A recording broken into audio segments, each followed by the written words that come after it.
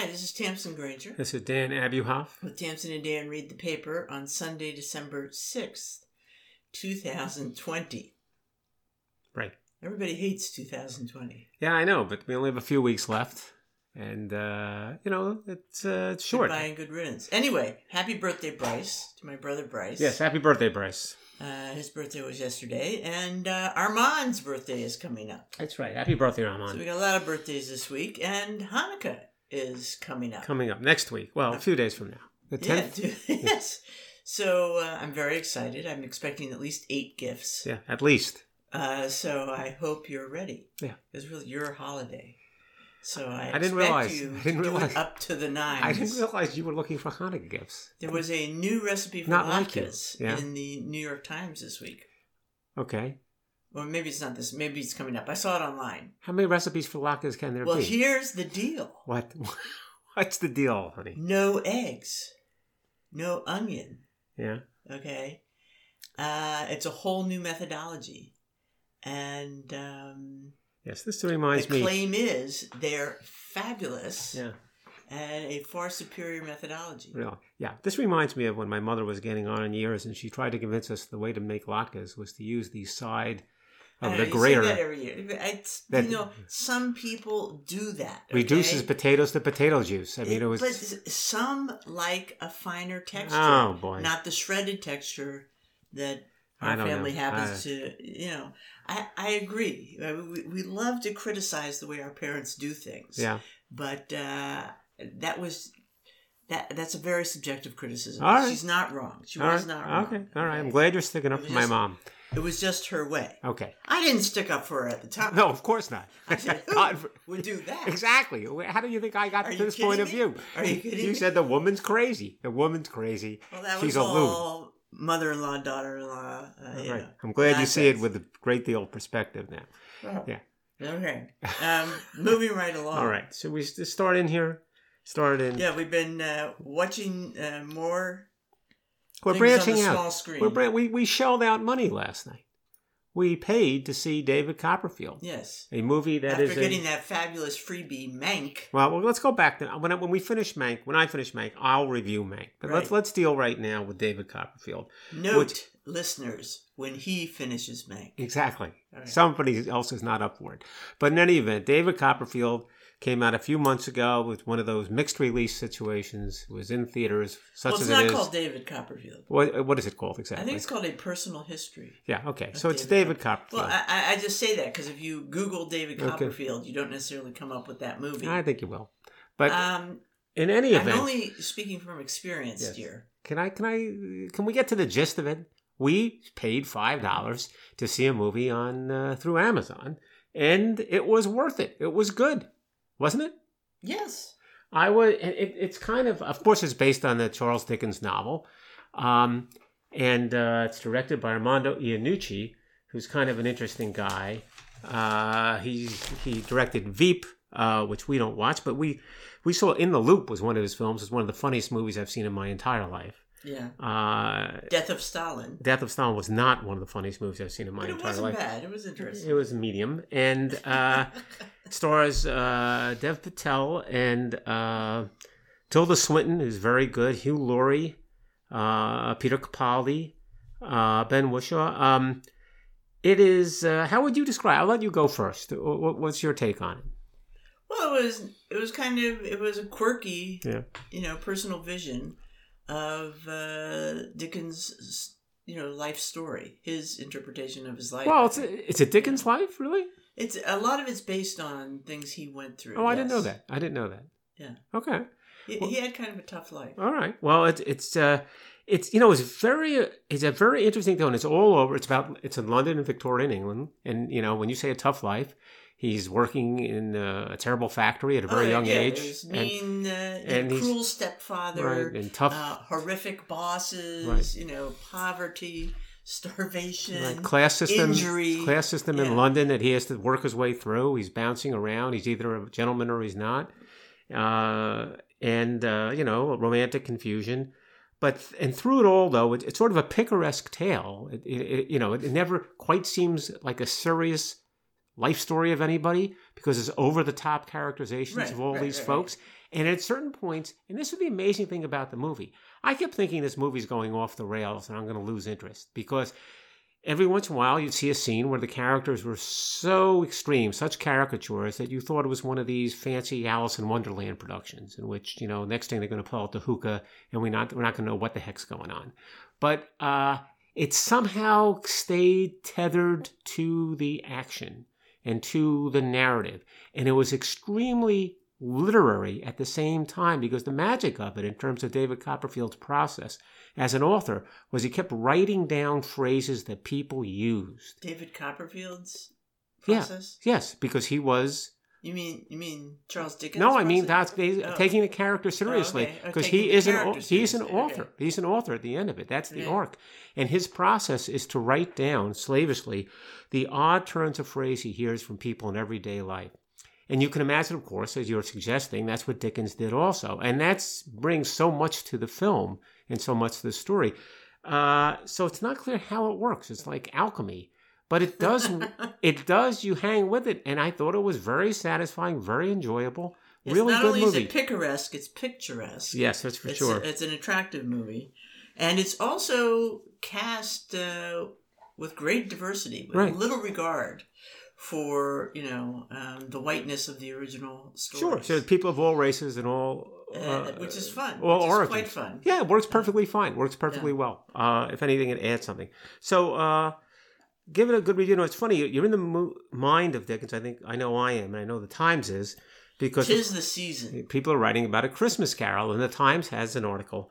It was kind of an interesting slant on it. I mean, The Christmas Carol is the story of the season, if you will. Again, obviously Dickens, but it turns out the depiction of it, we talked about this last year, really creates Christmas, right, for us, right. It's the seminal narrative of Christmas, right? Beyond our vision of, the perfect Christmas is based on what's going on in Dickens' mind. It is the governing narrative this side of the actual religious narrative. Yeah. And the thing about it is that what I didn't fully appreciate was while we're all highly aware of productions of The Christmas Carol, adaptations of the book into a play, which play at small theaters all over the place, sometimes in musical versions, sometimes not. What I didn't fully appreciate until I read the Times article was that these productions are the lifeblood of many of these nonprofit theaters.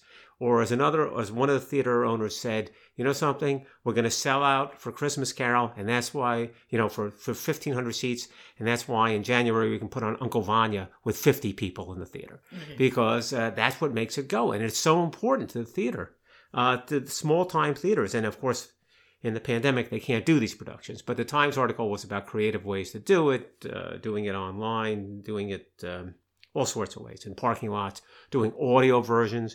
I will tell you my favorite version, which happens to be an audio version, obviously not developed in the pandemic, was Patrick Stewart's recording of Christmas Carol, which you've heard me talk about, which I've listened to several years ago, which is just fantastic. I can't imagine anything better than that. Mm-hmm. But I've certainly seen some wonderful productions at local theaters of Christmas Carol. It's a great, and I've read it recently, and it's brilliant. It's brilliant. But it's the inability to put on the Christmas Carol is really going to hurt these nonprofit theaters. All right. Well, I'm sad to hear that. Yeah, well. But moving right along here, in the New York Times this weekend, there was a huge book review section. Right. With the idea that we're all running out to buy books as Christmas gifts, I suppose. And so we have many books to discuss. Including A Place for Everything, The Curious History of Alphabetical Order by Judith Flanders. Now, we've mentioned Judith Flanders. We mention her every year or so. Mm-hmm. Last year or the year before, she had Christmas, a Biography, the story of Christmas. Okay, and she's written books about Victorian homes. So she is a fun read, and here she's taking on organization, how we organize by alphabet. I never thought about that. I just thought it's just there. Mhm. You know, that's, you know, when I think of how to, you know, sort of sort anything, It's one alphabetical. of my first ones is alphabetical. Well, it's the default system. So anyway, but apparently it wasn't always there. And so she goes through the whole history back to Egypt thousands of years ago, where the alphabet was born, so to speak. And so it's I just enjoy the idea of thinking of it as kind of a deliberate way of putting things together, but there's a disregard of any hierarchy or Right. you know, level of importance or But that's rank or the anything. magic of it. It's Yeah. arbitrary, and that way you can avoid all debates and all disputes over who goes first, because otherwise you would think that's based on importance or significance. But if you do an alphabetical order, it's Yeah. neutral. And if we didn't have this, Yeah.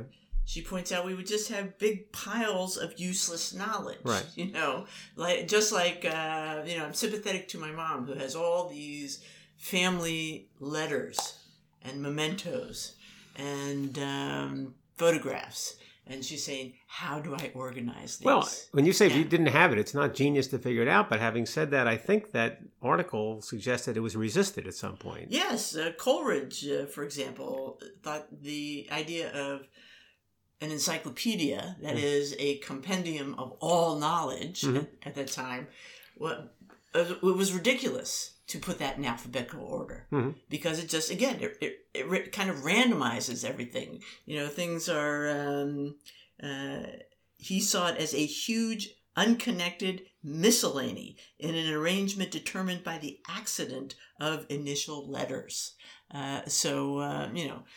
There was that, but in the end, it turns out to be a very useful tool. So I think it might be interesting to read. She also goes into a few things like the invention of index cards, roll-top desks, and children's primers, and all kinds of sort of ancillary items, which might be fun to read about. Right. So I don't know if this is one of these books that you read every single word, but I think you could get some fun ideas. Well, another book that was reviewed this week, both by the Times and the Journal, was Singular Sensation by Michael Riedel. And Michael Riedel, who's been a theater writer for a long time, he wrote for a few years for the Daily News, then 22 years at the Post. Now he does the morning show at WOR, because the Post is no more in this area. But in fact, he knows a lot of theater gossip. That's his thing. And his previous book was Razzle Dazzle, which was very much about the Broadway developments that took place over the 70s and 80s. And it was pretty good. Pretty good. It's kind of, or I think as the Journal described it, sort of a flash bulb version of events. And that's the way he writes. Did you read that? Yeah, I did. Oh, okay. And then you have this now, Singular Sensation, and which takes you from Singular Sensation, which goes so on that, for the of course, ninth is a reference to chorus line. Right. But it's post-chorus line. It's about what happens post-chorus line. Okay. And it starts with the British invasion and goes on from there. And it's a mix of gossip and highlights. By British invasion, Yes. you mean? Andrew Lloyd Webber. Okay. And, he's got some mean things to say about Andrew Lloyd Webber. Or what's the right word? Snippy things, gossipy things. How Snarky remarks. Snarky. How he didn't have the nerve to tell Patti LuPone in person that Glenn Close was going to play the main part in Sunset Boulevard in New York. Not that kind of stuff. Well, yeah, she was playing it in London. Yeah, Patti LuPone. And when it transferred to New York, He just left her out. He left her and out. went for Glenn Close. Yes. How do you like that? Yeah. So as he put it, this is from the book, the feud between Patti LuPone and Andrew Lloyd Webber gripped the theater world for years to come. And the reviewer says that sentence alone constitutes proof of just how provincial and hermetic the theater world is. In any event, one funny thing that I thought, one interesting thing for us, he talks about, how hard it is to get a Broadway hit in a musical, all the risk. And he focuses a lot on Chicago, which he notes was presented in a concert format in 1996 in encores, where every number brought down the house And of course, we saw it in Yonkers, Yes. and I can tell you every number brought down the that house. and they said it was still a struggle to find a producer to put it on Broadway. Any event, it seems like it's a good book. It's it's a somewhat superficial book, but that's the nature of it. Again, he's got the gossip end of things, the personality stuff. He knows people, so it's a light book. If you want a more serious book, according to the on theater, according to the Times, there is a memoir, or what's called not really a memoir, by Andre Gregory. And of course, Andre, of My Dinner with Andre, we spoke about a week or two ago, maybe 2 weeks ago.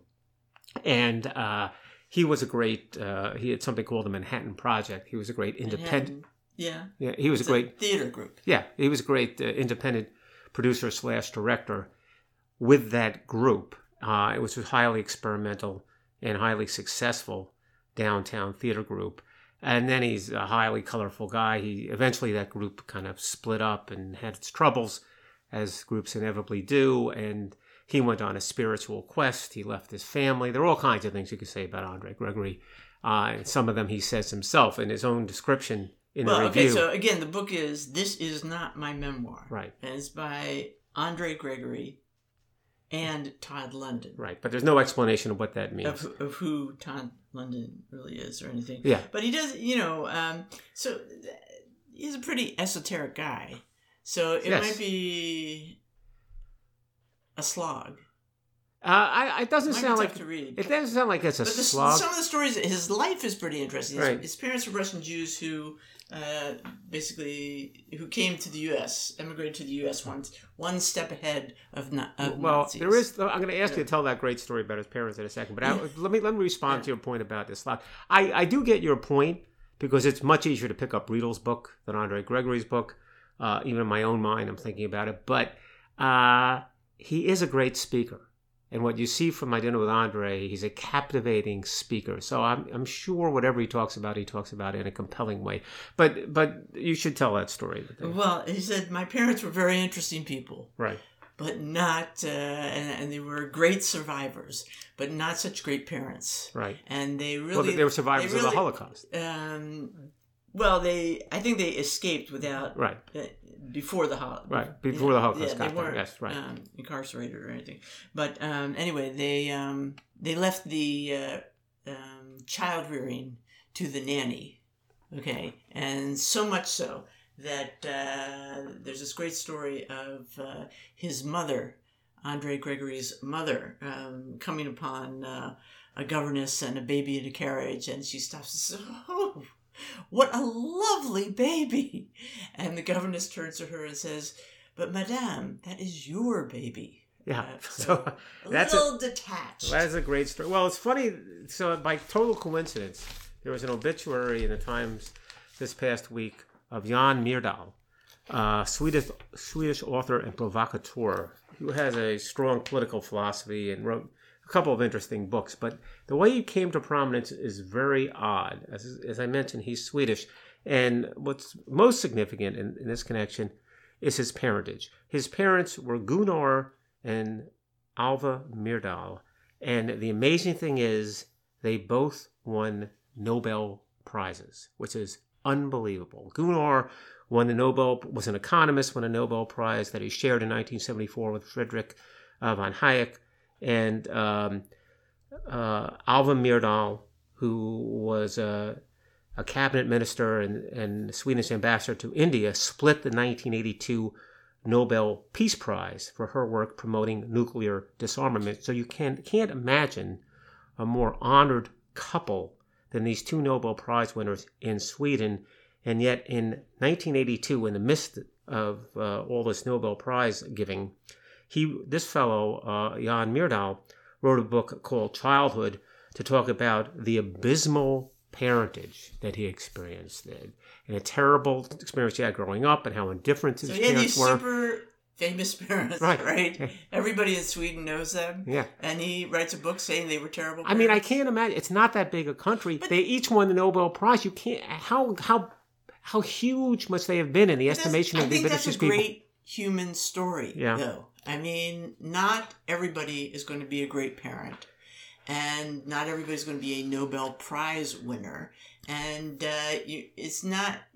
Do you know what I'm saying? Yeah. You don't have to be both. I mean, we have this sort of American fantasy that the good guy is the smart guy. Yeah, right. And that's the best well, guy. Yeah, but it's got to be complicated. It's got to be complicated. There are always issues. There are issues. Right, you know? but let me just add something to it. So his sister is Cicely Bach. Cicely Bach is an extremely well-known philosopher who's married to Derek Bach, who was the president of Harvard and also was a great economist. She doesn't have the same complaints that he does. So if only we had terrible parents.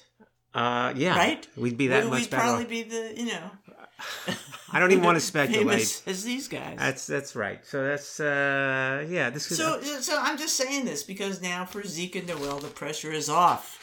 Okay? The pressure is off. You can... The worse they are, the bigger things we can look for from Pepper. Yeah. That's all right. No, I shouldn't say that. That's being stupid, but... it is. It is, but the point is that you don't have to be... smart people are not necessarily great parents. You just have to love your children. Right. Okay. All right. So in any event, I took you off track, though. You were going to talk about... I got another a million more books. You got a James Beard book, I know. Well, there's James Beard, and that book is called The Man Who Ate Too Much. Mm-hmm. And it's written by John Birdsall, a professional cook and restaurant critic. And apparently it's very well written. I mean, there have been biographies of James Beard before, and I've read at least one. Yeah. And he was a pretty problematic guy. Yeah. I mean, he had many issues, including he ate too much. Well, that's okay. 6'3", weighed 300 pounds. Right, he had significant health issues because of his weight, but he also had, just a lot of challenges with coming to grips with his sexuality, socially, etc. And but very sort of charming, interesting guy who kind of promoted American cuisine. I mean, he was cooking at a time when the idea was it had to be French. French cooking is great cooking. And he really embraced the, the real, the real foods of America. And not in a, not in a kitschy way. I mean, he was, helped give birth to this whole idea of local food, etc., because he was, embracing the American taste. He was from the West Coast originally, and so anyway, I think it's a pretty interesting story. I don't think it's necessarily the happiest story. Okay. But another book, like I said, I got a whole list here. There's also a new biography of Eleanor Roosevelt. By David McCallus. That sounds, again, there's a zillion biographies of Eleanor Roosevelt, but wow, another just complex, interesting person. So I think that would probably. I'm sorry. Who's the author of that? David McCallus. Okay. Or Michaelis. Okay. Michaelis, Michels. No, that's all right. Okay. But so that, even though, again, I've read biographies of her before, might be interesting. I mean, wow, what a interesting sort of partnership between her and FDR. And, just all the undercurrents of their, not only their just tremendous sense of social responsibility, but all, their personal lives were kind of complex and interesting as well.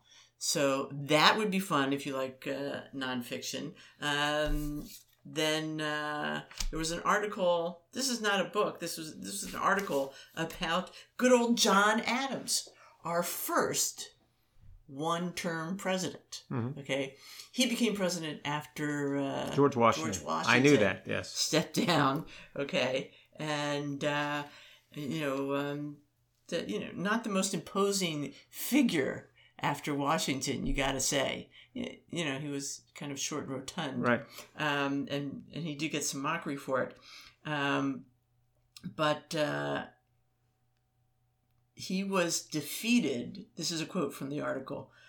He was defeated by Thomas Jefferson after 4 years in a fraught election that exposed deep internal rifts among Americans, racial anxieties, and more than a little skullduggery. So anyway, he was not happy to be deposed, shall we say. And, there was some, intimation that, electoral votes were, the process, something about the electoral votes were manipulated to help favor Jefferson, etc. So he leaves town. He does not go to the inauguration. He leaves town on Inauguration Day, 4 a.m. Wow. He leaves a little note saying that, among other things, he has left behind the 7 horses that actually belonged to the U.S. And taken everything else. He had just moved into the White House in November. Okay, Really? The White House had just been finished. The paint was still drying. Okay, and he was out. Now, and part of his problem, this article says, is nobody knew what an ex-president was supposed to do. So he does what all the ex-presidents had done up to that point. That is farm, take care of his farm. He goes up to Massachusetts. He and Jefferson, who were buddies during the infancy of the Revolution, etc., don't speak for years. And then finally, actually,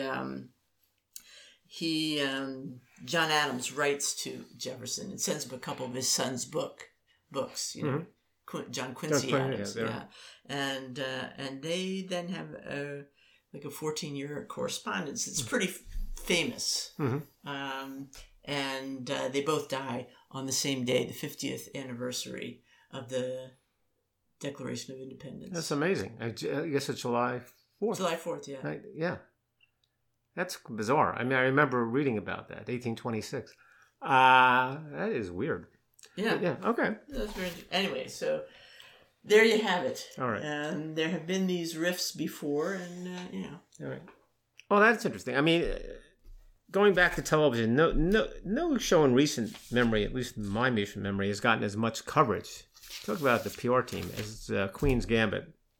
Now, there happened to be an article, which I think is, I don't know if it's related or not, you'll have to tell me. How to make your own chess set in the Times? Did they mention the Queen's Gambit in the article? Or? Thanks to the success of the Netflix show, The Queen's Gambit, chess sets are flying off the shelves. Well, we have a fabulous Simpson family chess set.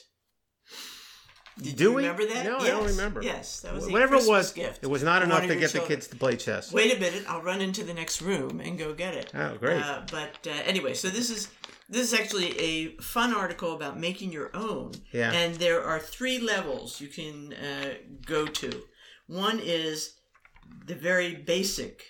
That is a paper chess set. And you basically, you need 4 pieces of paper, scissors, and a computer printer. Okay, and you print these things out and cut out the little pieces out of the 4 pieces of paper. Okay, intermediate is a cardboard chess set. All right, so that's a little bit harder and takes more equipment. But the most fun one, I think, is the advanced, and that is an origami chess set. Oh, that sounds right, because you have some depth to the pieces. So you can go to they said there are many tutorial videos on YouTube showing you how to make the little origami pieces. Yeah. And they recommend Origami Chess, Cats versus Dogs by Roman Diaz. Explains how to construct an origami chess set themed to cats. See, I thought they were going to use origami to make Simpsons characters. So that would be much more interesting, but I guess not. I guess it's different. You didn't think that. No, I didn't think that. You just wanted to say that. But yes. I do think that would be kind of cute, and but not especially durable. Yeah, there isn't the umpteenth article about the series itself in the Times Magazine called Her Move by a person named Karina Chicano. And, why are we watching the Queen's Gambit?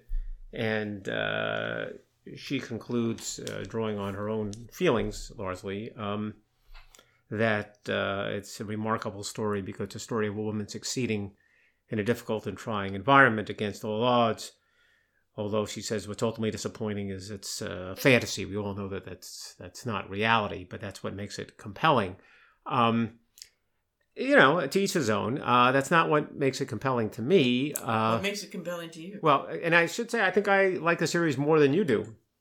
But I'm not that much more advanced in my appreciation of women's struggles than you. Well, you actually like chess. Yeah, but that's not it. You know what I think? Yeah, that's a lot of it. There's a lot of watching of chess moves in it. But they're so fast. I know a lot of people are charmed by it. There's fashion. Yeah. Okay, there's the retro aspect. Right. The scenes, you're really back in time, this mid-century. But I think that's a lot of the appeal to me. You know the series that I think is most similar to? And this woman, Mrs. Maisel. How did you know that?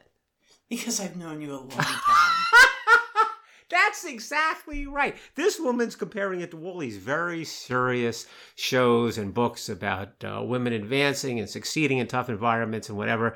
And I'm saying that's not what the show is. It's Mrs. Maisel. Except that here's the problem, Dan. What? This is sort of my problem. I mean, to some extent, it's fun and interesting, and you're cheering for her. Yeah. But the drugs and alcohol... All right. Is kind of a downer. It is. But we haven't, first of all, I should say we haven't seen the end of it, since people were wondering. And we're 4 or 5 episodes in. And the drugs or alcohol is a downer, but it's more of the struggle. It's her story. It's not all sunshine. It's cute that she has nice clothes and she redecorates the house. But to see her alone as a kid. Yeah. As a teenager, it's certainly more harsh than Mrs. Maisel. Drinking herself drunk. Yeah, but that's okay. So that's for me not a laugh a minute. All right, and it's not supposed to be a laugh a minute, but it has a lot of similarities to Mrs. Maisel. All the retro stuff you're talking about, and of course the woman succeeding in a man's world, but just anybody succeeding, and seeing them succeed, and seeing them being single-minded, and by virtue of their own wits surviving and moving on. So it's an appealing story. That's all. I don't. To me, it's not very deep television or anything like that. But it's fun. Mrs. Maisel, you got it. You do know me.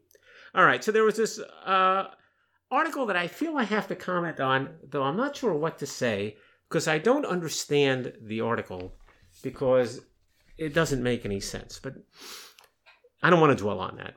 But I have to comment. Let me explain. There's an article called "Reading Civil Lawsuits" by a person named Tarpley Hitt.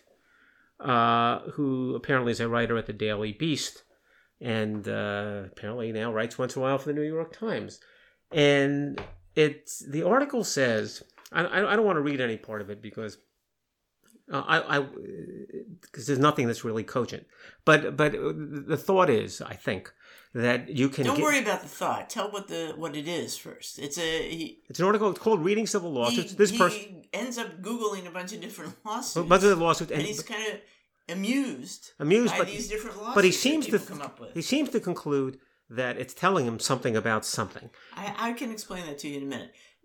Give some of the lawsuits. Okay. Well, there only mentions 2 or 3. He starts with a lawsuit about this fellow who has a place called Beers R Us. And he opens a nightclub called... That's his company. He calls something... His bar is called Velvet Elvis. Exactly. So he gets sued by the people of the Elvis estate because it's for copyright infringement. Copyright infringement, yeah. Okay. And he writes about that dispute, but it's not sure to me why it matters, but he certainly writes about it. And then he writes about other crazy disputes, including one that you were involved in. So here's the funny thing about it. You say crazy disputes. I don't know what his point is. He finds out, apparently, that by using Google, you can tap into judicial records. And he's seeing this, I think I'm fairly reading it, as a window into something, into the law, into, as he puts it, trial lawyer. He says trial lawyers and storytellers and competitive ones at that. And he's pulling out purple prose from 2 or 3 lawsuits. Now, there are 50 zillion lawsuits he might have drawn this from. They're all accessible by Google. Right. He mentions 3, and one of the 3 is one that I litigated. So I can't ignore it. Debbie Does Dallas. So it's a case... So you won't tell that story because that is a whole podcast. No, but I will. Let me just say this. Itself. It's a lawsuit in which what he says. Let me just read what he says. He says, in the late 1970s, the Dallas Cowboy cheerleaders sued the Pussycat Cinema, a porn outfit, over its recent flick Debbie Does Dallas. Quote, a gross and revolting sex film whose plot, to the extent that there is one, involves a cheerleader at a fictional high school, Debbie, who has been selected to become a Texas cowgirl. That quote is what he focuses on as the interesting, colorful prose about. Did you write that? Well, here's the interesting thing: is I didn't write it. Let me just say two things about it. You're right. I don't want to go into it. I will just say I was part of it. I don't want to take credit for taking the whole lawsuit. You represented the cheerleaders. Represented the cheerleaders, and I was on a legal team that was headed by the great Asa Roundtree. Okay, I'll say that. But here's the interesting thing. This fellow doesn't seem to distinguish between briefs and complaints written by lawyers and decisions written by judges. He doesn't understand the difference. And that's why he seems to be commenting on the way lawyers, sort of use this purple prose and tell stories. But that quote is from the judge. It's from the judge. Well, he has several other quotes from judges as well. Yeah, but let me just focus on it. Yeah, that's. And he does mention that judges have a way of, that these things turn on, how the judge feels about it. Sure. More than anything. But I think what the article is about is that in terms of social archaeology, when future generations are digging up, trying to understand, looking at what our culture was like, these lawsuits give a certain picture. They do. Of what we were thinking about, what we were worried about, what was important in culture, cultural icons, etc. So it's just a different picture of life that is sorted out from the stories in these lawsuits. Right. Now, lots of us are just kind of amazed that the idea that litigation is storytelling. Right, but here's the difference. And first of all, you did a much better job than this fellow Tarpley hit that. You're miles ahead of him, number one. Number two is that the storytelling, though, is done by the lawyers in their briefs and complaints. When you read a judge's decision, he's not storytelling. He's deciding. No, that's entirely different. Yeah. But he does mention that it's the job of the lawyer to come up with his story. No. That's what's wrong. What the difference between, if you want, the quote that I read is one that sort of exhibits. Let's not litigate this, Daniel. A tone of moral outrage, right? How you persuade a judge to do something is not by telling him what to think. It's much more subtle than that. That's why I'm telling you we didn't write that. Okay. We litigated in a way that caused the judge, persuaded the judge to come to that conclusion. A good story doesn't tell the listener what to think. Exactly right. Okay? Okay. All right. So in a way, he's right. All right. Moving right... In no way. Moving right along here. Get to the mushroom story, would you please? Well, we just had mushrooms for dinner last night. Yeah. I made a rather decent chicken marsala. Rather decent, yes. It was excellent. It was super tender. And mushrooms are awfully good for you, but they have to be cooked. Did you know mushrooms have almost zero nutritive value? I'm totally onto that. I ate so many spinach salads with raw mushrooms. Oh yeah, thinking I was doing something You've been wasting good. your time. Yeah. Anyway, I just want to quickly mention in the Ukraine, it's a mushroom bonanza. This year. Yes. Even though it's a brutal year in many ways. The weather, the idea that it was kind of a dry summer followed by an unusually warm and lush and rainy fall with the frost quite late has resulted in a huge bounty of mushrooms in the forest, so that Ukrainian families are going out into the forest and collecting all these mushrooms, and it's helping them support their families, because just like in our country, jobs have been lost, income has been lost because of the pandemic. And so this is one sort of cottage industry that is providing people with a source of support. And I think it's interesting. It's done in kind of family groups, and there's usually a designated taster. Okay. Who will taste any one day's harvest to make sure they're all okay, because bad mushrooms poisons can be quite dangerous. Yeah, right. And the Ukrainian government has reported an increase in poisonings this year. By mid-November, 289 people had been poisoned, 11 had died. The other danger is that people have been collecting mushrooms near Chernobyl. Which are often radioactive, and there are limitations about... This is a positive story about mushrooms, isn't it? except that the government is having to watch out, and they're having to punish people. Yeah. You do not want to eat a radioactive mushroom. So it's very tempting for people to go and get these mushrooms and try to sell them. The other fun thing is finding out where the mushrooms are. And in historical Ukrainian mushroom etiquette, when somebody asks another person, where are you finding the mushrooms, you simply fib. You give several ideas of places where they are not. Yeah. So this is a fun article, and we're in Pennsylvania, which is pretty famous for commercial mushrooms. All right. But we have not been. We're tempted. We see fungi all over the place in the woods here. Well, we know better now than to ask anybody where the good mushrooms are. Well, we do have people we can ask whether they're edible. Oh, okay. The answer is usually no. Dang. Well, they're not radioactive. So the last story, just a one-of-a-kind thing. I mean, it's an obituary. A fellow named David Moss passed away. And it turns out David Moss, as described in the paper, was half of a one-of-a-kind quick change act. He and a woman named Danya Kasiva, who they married in 1996, they had an act in which they would change their costume very quickly. In other words, one would put a little, like a shower rod and a shower curtain over the other over 5 seconds and lift it back up, and they were in a completely different outfit. And the original outfit had disappeared. Some of the changes are even more subtle than that. They twirl with a big cape, and by the time they've come full circle, they're dressed differently. And then the article says that this was an act that basically was received with great acclaim at things like basketball.